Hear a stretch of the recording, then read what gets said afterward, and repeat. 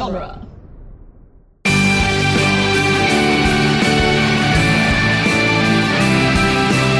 It may be time, dears. This is Beyond Geek by Night, where we will be discussing each episode of the Geek by Night podcast leading up to the series finale. On today's episode, we will be discussing the 29th episode, A Matter of Time. I've already listened to all the episodes, and you haven't, but now you're almost caught up, so let's break this episode open.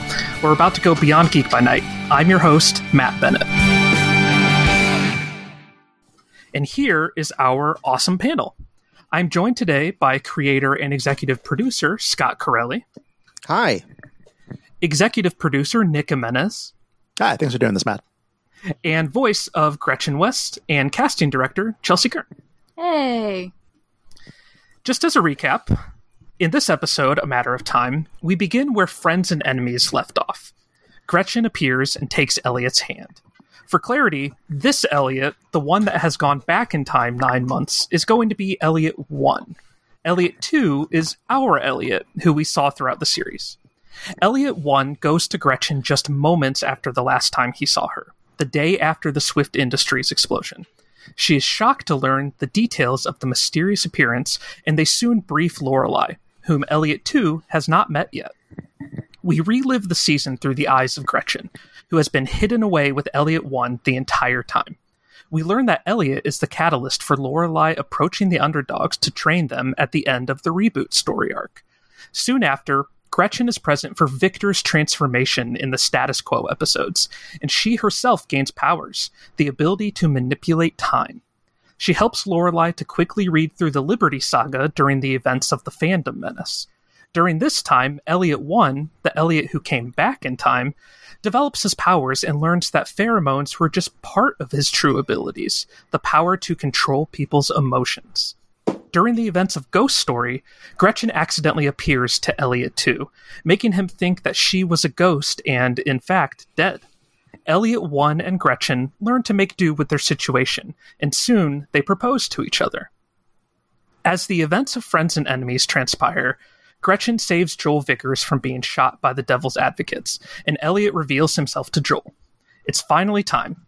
Gretchen appears to Elliot 2 and sends him back in time 9 months, thus turning him into Elliot 1, who appears for the rest of the group fully healed and equipped with 9 months of honing his powers.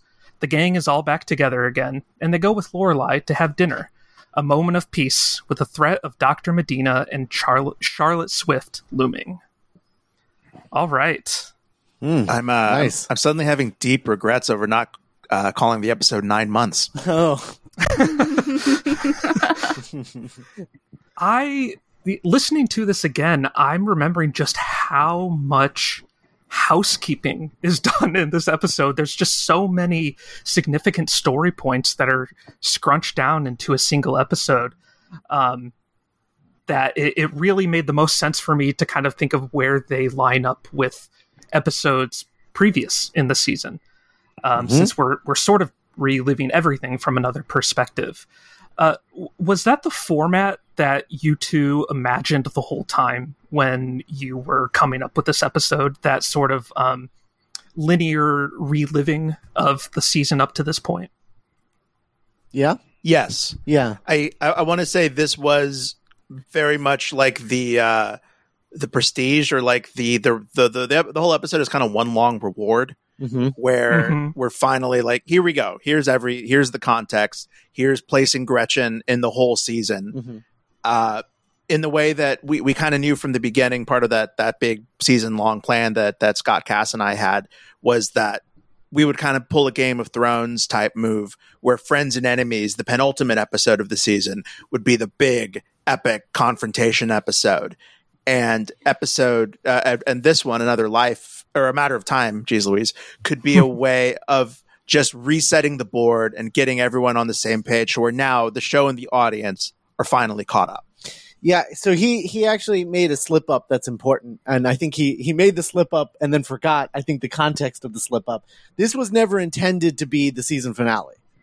This was great, cool. This was the prologue to the season finale. Yes, that's exact. Yeah, I remember Scott and I both listened to it almost simultaneously this morning, and when I got to the end of it, I'm like, wow, this is a weird I don't think this is a weird finale. Yeah, it wasn't intended to be the finale. It was intended to be like our finale was going to be, I think, 6 parts with a prologue and an epilogue. And Sounds like us. This was going to be the prologue.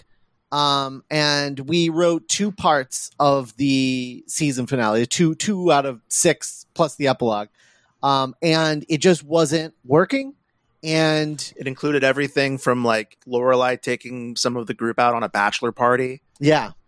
Yeah.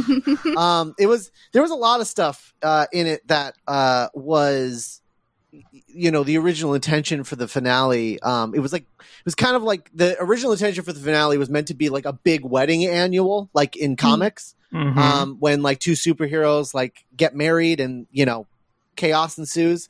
And that was the original intention. It was called Another Life. And this episode was called Another Life Prologue. When Another Life started falling apart in terms of like just creatively, in terms of like we didn't really like the direction that it was going, and we were having trouble with like coordinating schedules like between us and like everything else that was going on. I was in grad school and was like finishing up like my whole like master's degree and like all of this. So there was like a lot going on, and I would have cheated in the past by making episodes of this show be schoolwork. I would be like, I would be in a screenwriting class and I'd be like, hey, so I'm just going to write the finale to this. And they'd be like, yeah, all right, whatever. And so I would, and I'd get an A, not to brag, but, I'm glad you got something out of all this. Yeah. Right. Yeah. So when all of this started falling apart between just like us creatively not feeling it, feeling the direction and everything else going on in our personal lives, we ended up sort of deciding like, okay, well, we have to at least release this episode because we thought that it felt like, okay, instead of a prologue to the season finale, it can be the epilogue to season 1. So really, Friends and Enemies is the season finale, and this is just sort of like an epilogue. This isn't really the finale. It's sort of like for you, for those of you who watch Buffy, it's like the season 4 finale of Buffy is the Adam stuff, and then there's that weird episode where they all have those dreams. That's what this felt like to me. It's like more of an epilogue than a real proper finale. But we just didn't have any other choice because Another Life wasn't working the way that we wanted it to, and it was taking forever to write because of our schedules.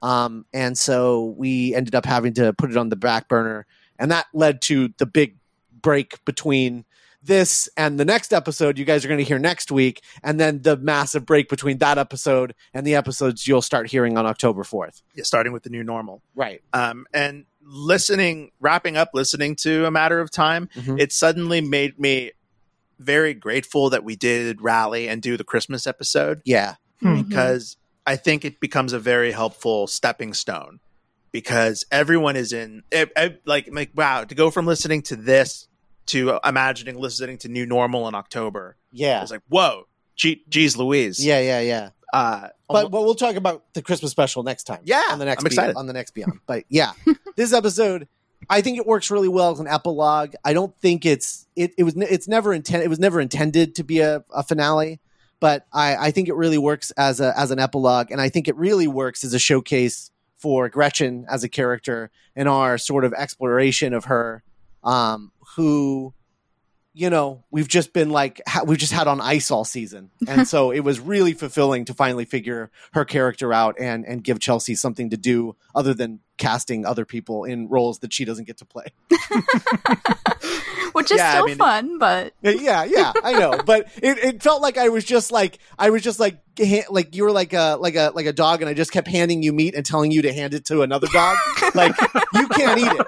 Give it to this other one. Yeah, or like, from a coaching standpoint, it's almost like from a character place and an actor place, it's like having this really great player on the bench. Yeah. And you just are like, I know you want to go out there. I know like you would be doing good out there, but like we have a plan. Yeah. We need you coming out in the 4th quarter. Yeah.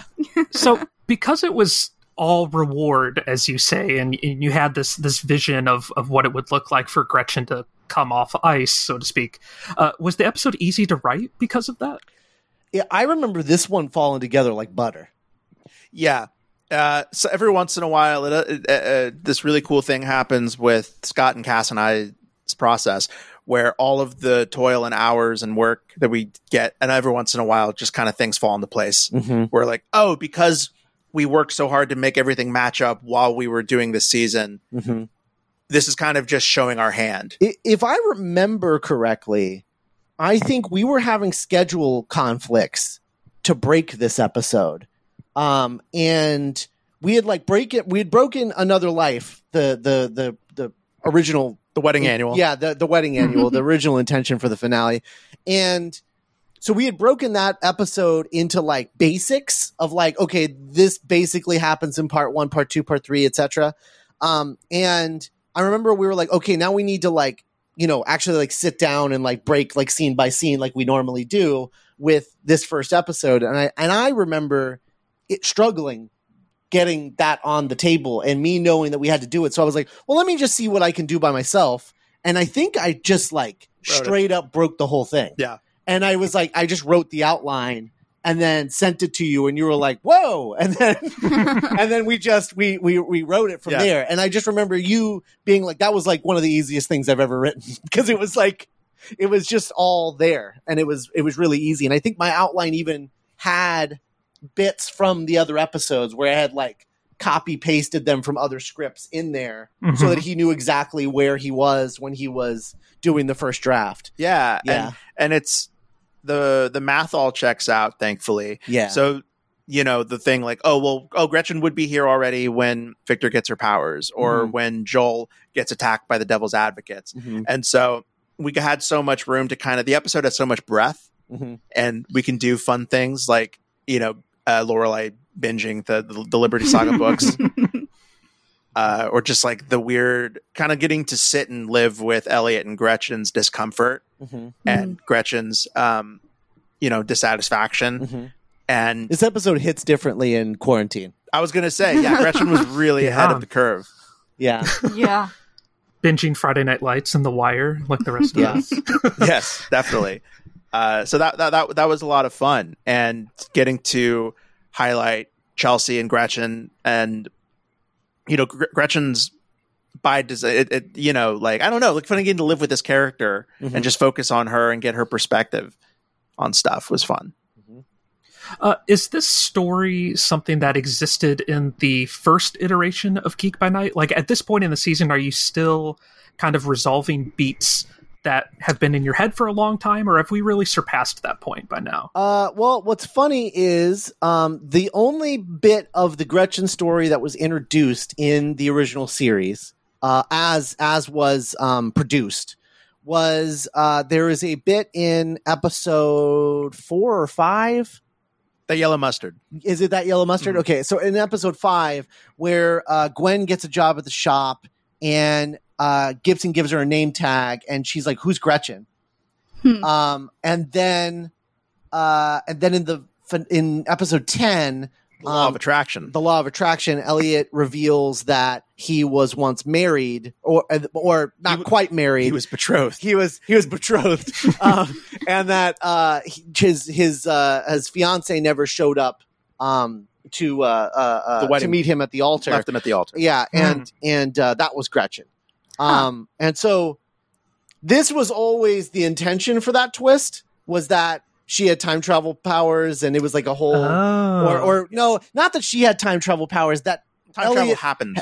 Time travel happens, but the point was that Elliot was always going to be responsible for stealing his own wife. That was always the thing.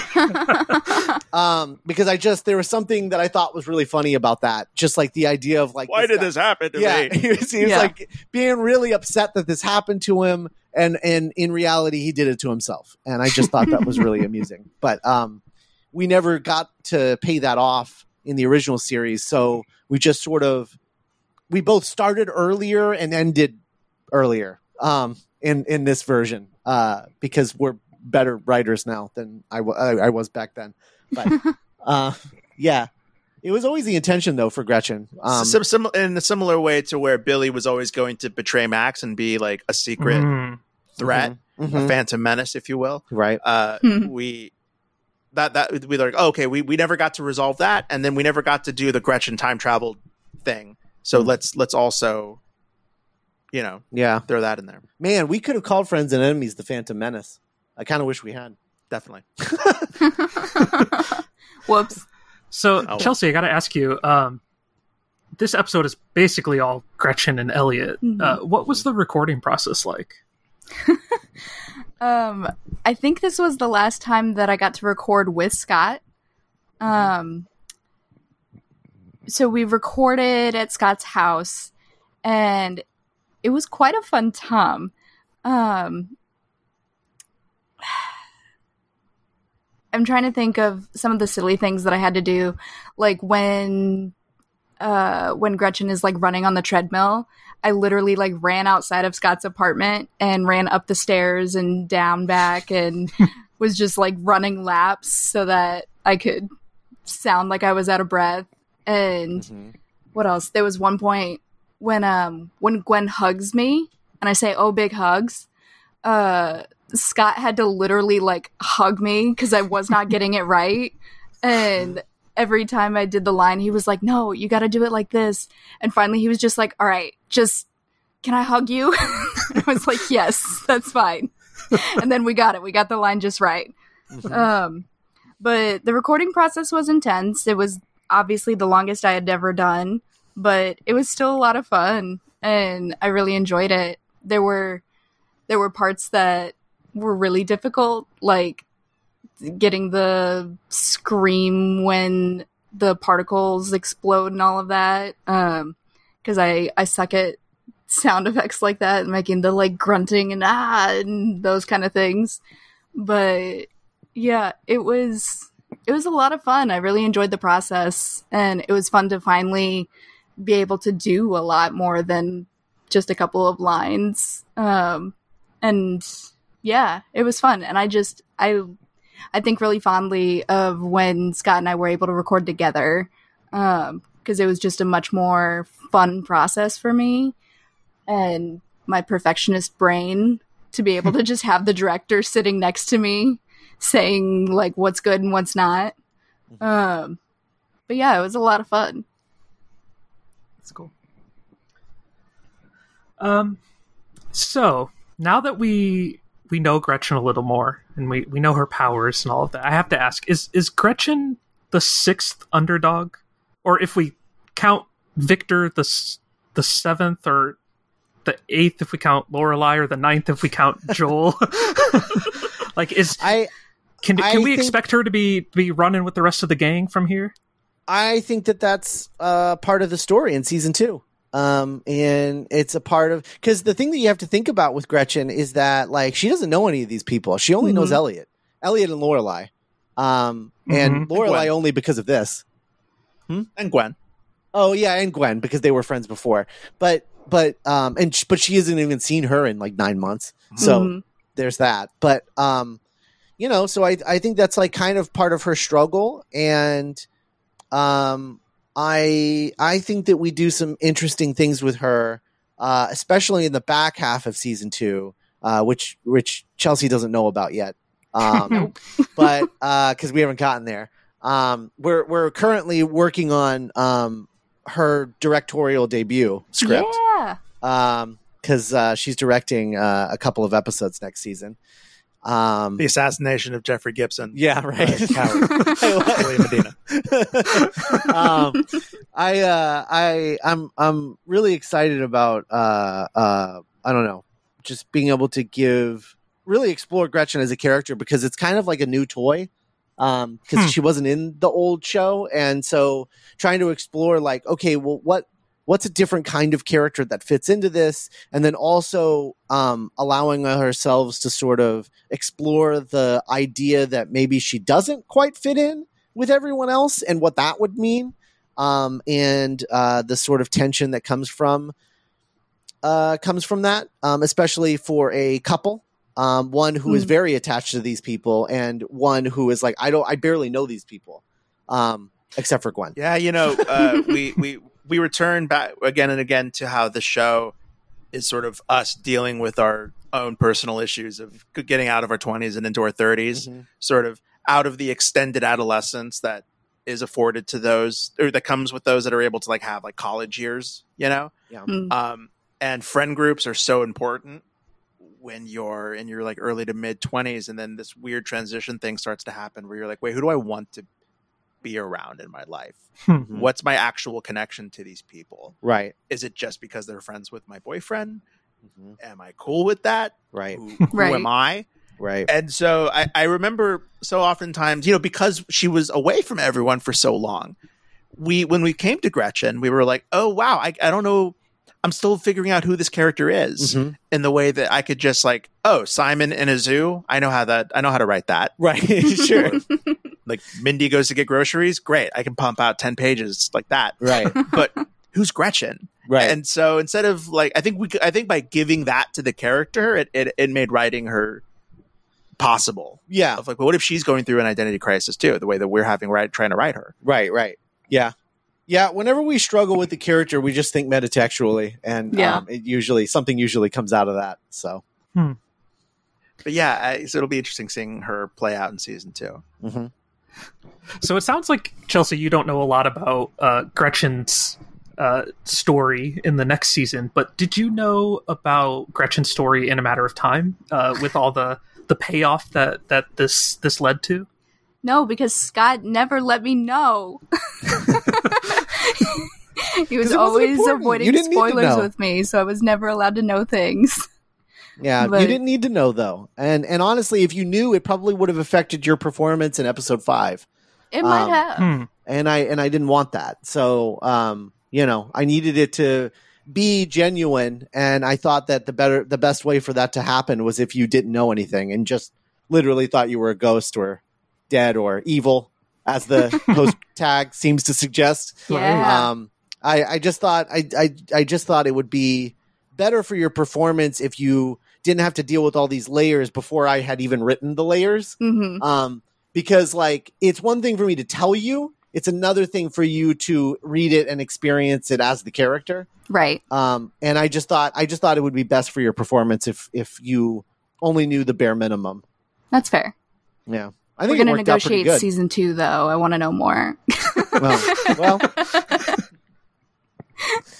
Oh, man. Wait till you read the script that you're getting to direct. It's going to blow your mind. Oh, I'm so excited. Yeah, it's been a lot of, and that was another, I mean, not to talk about the Christmas episode, but yeah, you keep wanting to talk about the Christmas episode. I didn't know we were doing an episode about it. That's fine. Oh, yeah, of course we are. Yeah, it happened. It's an episode. Yeah. It's episode 30. Anyway. So obviously Gretchen gets a lot of development in this episode, but we also see Elliot hone his powers and go through quite a bit in his 9 months as well. In particular, I found it interesting that right around the time that Gretchen comes back into his life, his powers evolve from pheromones to attract people to him into more control over people's emotions. I thought of it as kind of the opposite of Gretchen getting fridged. Like, now that she's back in his life, he develops more. Was this kind of in your pocket as well for Elliot? Because he was he goes through a pretty big transformation here with what he used to know compared to this revelation. I think his evolution is just sort of a part of us. Our overarching desire to evolve everyone's powers to a certain extent, because we think that, you know, in terms of like these powers happening, and we think of it in terms of like, you know, working out or whatever physical attribute. It's like the way that we can like kind of connect our brains to it is that it would start off as just sort of like a basic thing. Okay, I can lift 50 pounds, you know, whatever. But then the more you work at it, the stronger that you're going to get, and the more things that you're going to be able to do. I can run. I can run 3 miles before getting out of breath. You know, whatever it is, and or when you're like doing something incredible, like climbing a mountain. Yeah, it wasn't overnight. It wasn't like, oh, I woke up and decided to climb a goddamn mountain. Oh, no. I'm using the things that I learned doing other stuff. Right. That is now helping me climb this mountain. Right. So like we always knew that we wanted the initial powers to be sort of, you know, low power level and sort of on an extreme side of things. So like it was like an instantaneous like, whoa, what is that? And then we wanted to evolve those into like more subtle control over things that feel part and parcel with what they're in control of in the beginning. And so with Elliot, you know, and you saw that with Simon in the last episode. Exactly. Yeah. Yep. And how his powers sort of evolved. What you can accomplish when you don't have a life. Right. and Elliot has no life right now. So, you know, he's obviously his powers are going to evolve. And so we had to think about like, okay, his powers have always been that, you know, he had pheromones or whatever, or what we thought were pheromones or whatever. And, we were like, well, what is that really? What is he really doing? If we break it down to like the base essentials, what is he doing? And it's like, oh, well, he's controlling the emotions of these women. He's making them fall for him. And what started off as an extreme, like almost mob mentality by episodes, by the 6th story arc, it had evolved into like kind of just like a crush vibe that was an obsession, but not like I'm going to either you're going to have sex with me or I'm going to like tear your arms off. That was happening in like the first. He was able to graduate into like the squirrel from the Sorcerer's Apprentice. Right. It was like more of just like a subtle thing. And so patient, if you will. Yeah. So we're just like kind of like, well, what is that? What is that? And we just thought it's like changing the chemicals in your that make your emotions happen. Right. He's able to manipulate that. And right. Control it.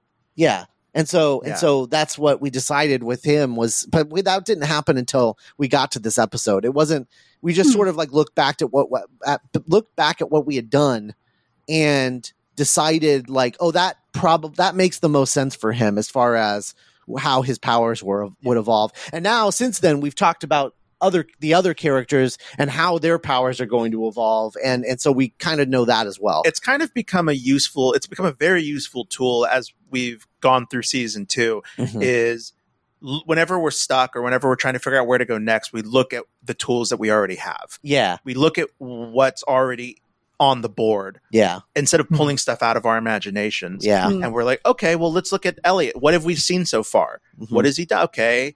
The pheromone stuff, okay, well, let's boil that down. Let's look at it. And I think what's cool about season 2 is we get to do that with different characters and explore different parts of these abilities that we've given them. And how can we enrich in that? Yeah.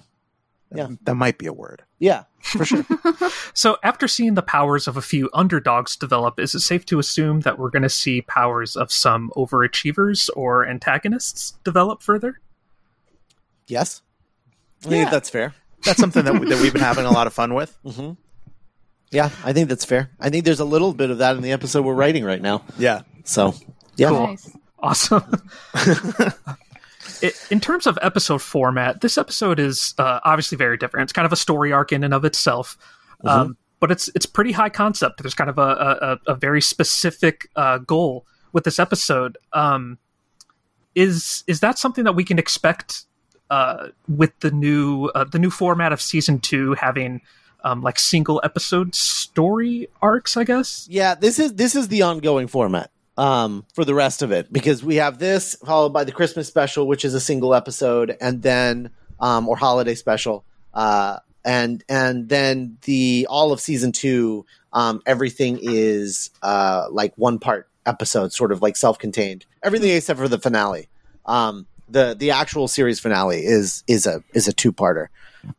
But yeah, everything else are single episodes, but they all build on each other in a way that is more serialized, I would say, than season 1. Season 1 was pretty serialized, but the episodic nature of season 1 isn't, or I guess like the story arc thing. It's like we're telling one giant story arc instead of multiple, 4-part story arcs. Yeah. But then within that story arc, that larger story arc, each episode has its own identity, I think. So. Well, it's a good thing we have an after show for people to listen to help them get all caught up on the season. Yeah, exactly. Okay. Are there any other thoughts about this awesome episode, A Matter of Time, that anybody wants to chime in? We got some top tier Naomi Wong in this episode. Yes. Absolutely. Yeah. As she binges through the Liberty books. And I think my favorite part of this episode, my favorite part was like figuring out Gretchen, because it was like really important that we like nailed that. But I really did like the fun of going back to those old episodes and explaining stuff that you didn't know needed explaining before this episode. Things like her reading the Liberty Saga books. Because like when you are listening to the third story arc, The Phantom Menace, you're just sort of like, oh yeah, she's really smart, so she must read really fast. But then we backdoor reveal like, oh, actually, she can't really read that fast. She had a little help, and then the ghost story stuff happening, I think, was the way that her like obsession with Halloween was seeded into her by Elliot. I think was a lot of fun. It was just like finding all of those little moments throughout, I think, was a lot of fun to write. One of my favorite horror movies is Insidious Chapter 2 because it's kind of like a Back to the Future Part 2 for Insidious. And there's this part where Lynn Shay sees something happening in the first movie, and she kind of turns to the camera and goes, "So that's how that happened." And it's kind of the vibe we were going for with this. Oh, okay. I would say that's the vibe you're going for. But yeah, sure. Yeah, I often have my own machinations when we write these. Just like your secret F-bombs in every script. Yeah, that I hide for you. Yeah. Amazing. Have we told that story that he writes? I don't think so. No. This is news to me. So our process is that we break the episode together. I write a super detailed outline of like breaking down everything that happens. He writes the first draft, and then I rewrite him. And then we go back and forth a couple of times, and then that's the script that goes out. And I write this outline, sometimes it has like a little dialogue or like soft dialogue, as I'd call it, where it's like, this is what I kind of want, but write it better, Nick, that kind of thing. And so when I get the first draft from him, every single script he's ever sent me, every single one has one F-bomb somewhere in the script that he just has a character say, and I have to find it and figure out a way to get rid of it.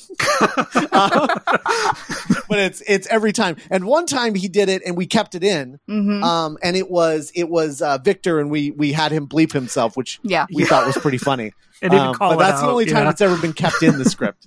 Was that time because we could write it. We could keep it in, but still write it out. Yeah. But yeah, every script he ever sends me, there's always at least one F-bomb. It's like his little game with me. That's amazing. It's like Phantom Thread. Is it? Where there's like a stitch. Stitched in. Okay. Yeah. Yeah. All right. Oh, and then I don't know, some really good Gibson stuff. I don't know. I like the moment where Gibson met Gretchen. It was kind of like when Rey and Poe met at the end of Last Jedi. Met yet. Yeah. That's actually one of my favorite. I don't know why. I think it's because it's the moment that reminds me the most of like Chelsea, because like Chelsea and Gretchen aren't that similar, really. They both kind of have mom vibes, but like that's about it. Otherwise, I think the characters are very different. The character of Chelsea Kern and the character of Gretchen Quest. But there's one moment where like Chelsea comes through, and it's the moment where there's two. The moment where I had to hug her to get that moment of like, whoa, big hugs. That was very much Chelsea, and what I wanted and why I had to like physically hug her. But the moment when Gibson says like, I haven't even met her. I'm Gibson, by the way. And she just goes, hi. It's like, I don't know what it is about that thing, but it always makes me smile because I just think of Chelsea and it makes me happy. How do you know Lorelai? Yeah. Some great Chris That's O'Connor. really good. Really good Joel stuff in this. Oh, I love the Joel. Yes. Man, yeah. The sound effect of him like leaping out of the gunfire is just so satisfying to me. Yeah. The Joel stuff is really good in this. And I will have to say, we talked about him a little bit, but like Matt Mazel, like he had to go through a lot this season, and he did like a really good job with all of it. But he had to go through like an entire season long arc in this one episode. Yeah. And he nailed it. I mean, he's amazing in this, I think. Oh, absolutely. It's one thing like Chelsea like had to basically create a character in this episode while also maintaining consistency with like the half a character we gave her earlier in the season. And she did a really great job with that. but just like Matt was like, I was like re-listening to this. I think at the time when I was producing it and editing it and everything, I was just so absorbed in getting the episode out that it never occurred to me just how good he was. And then re-listening to this, I was like, wow, he's really good. Mm-hmm. He has to play so many things. And he has to do some like kind of bad guy stuff, but like you never feel like he's like doing, he's a bad guy. You know why. Yeah. You know why, and you empathize with him. It's kind of amazing what he's able to pull off in this episode. Just absolutely. What an incredible performance. And you guys are so good together. And I'm just I'm really happy with the show, and I love everybody involved. just to bring it back full circle. Yeah, no, indeed. And I'm really excited about the Elliot Gretchen stuff coming in season 2. Yeah, there's some good stuff coming. So are we. That's going to be awesome. Okay. Well, I guess it was only a matter of time before we ran out of stuff to talk about. I've been waiting since 2 minutes in. I've been waiting to say that. I want to say thank you again to our guests, Scott, Nick, and Chelsea, for joining me today, and thank you to all of you, the fans, the underdogs, for listening. If you'd like to support the show, as always, please join the Dueling Genre Patreon at duelinggenre.com/support. You can also tell your friends, families, and followers to subscribe to Geek by Night on iTunes, Spotify, Stitcher, or wherever else you get your podcasts. And stay tuned for the next episode, the final episode before the October 4th premiere of Season 2 Holiday Special. Thank you for going beyond Geek by Night with us. See you next time.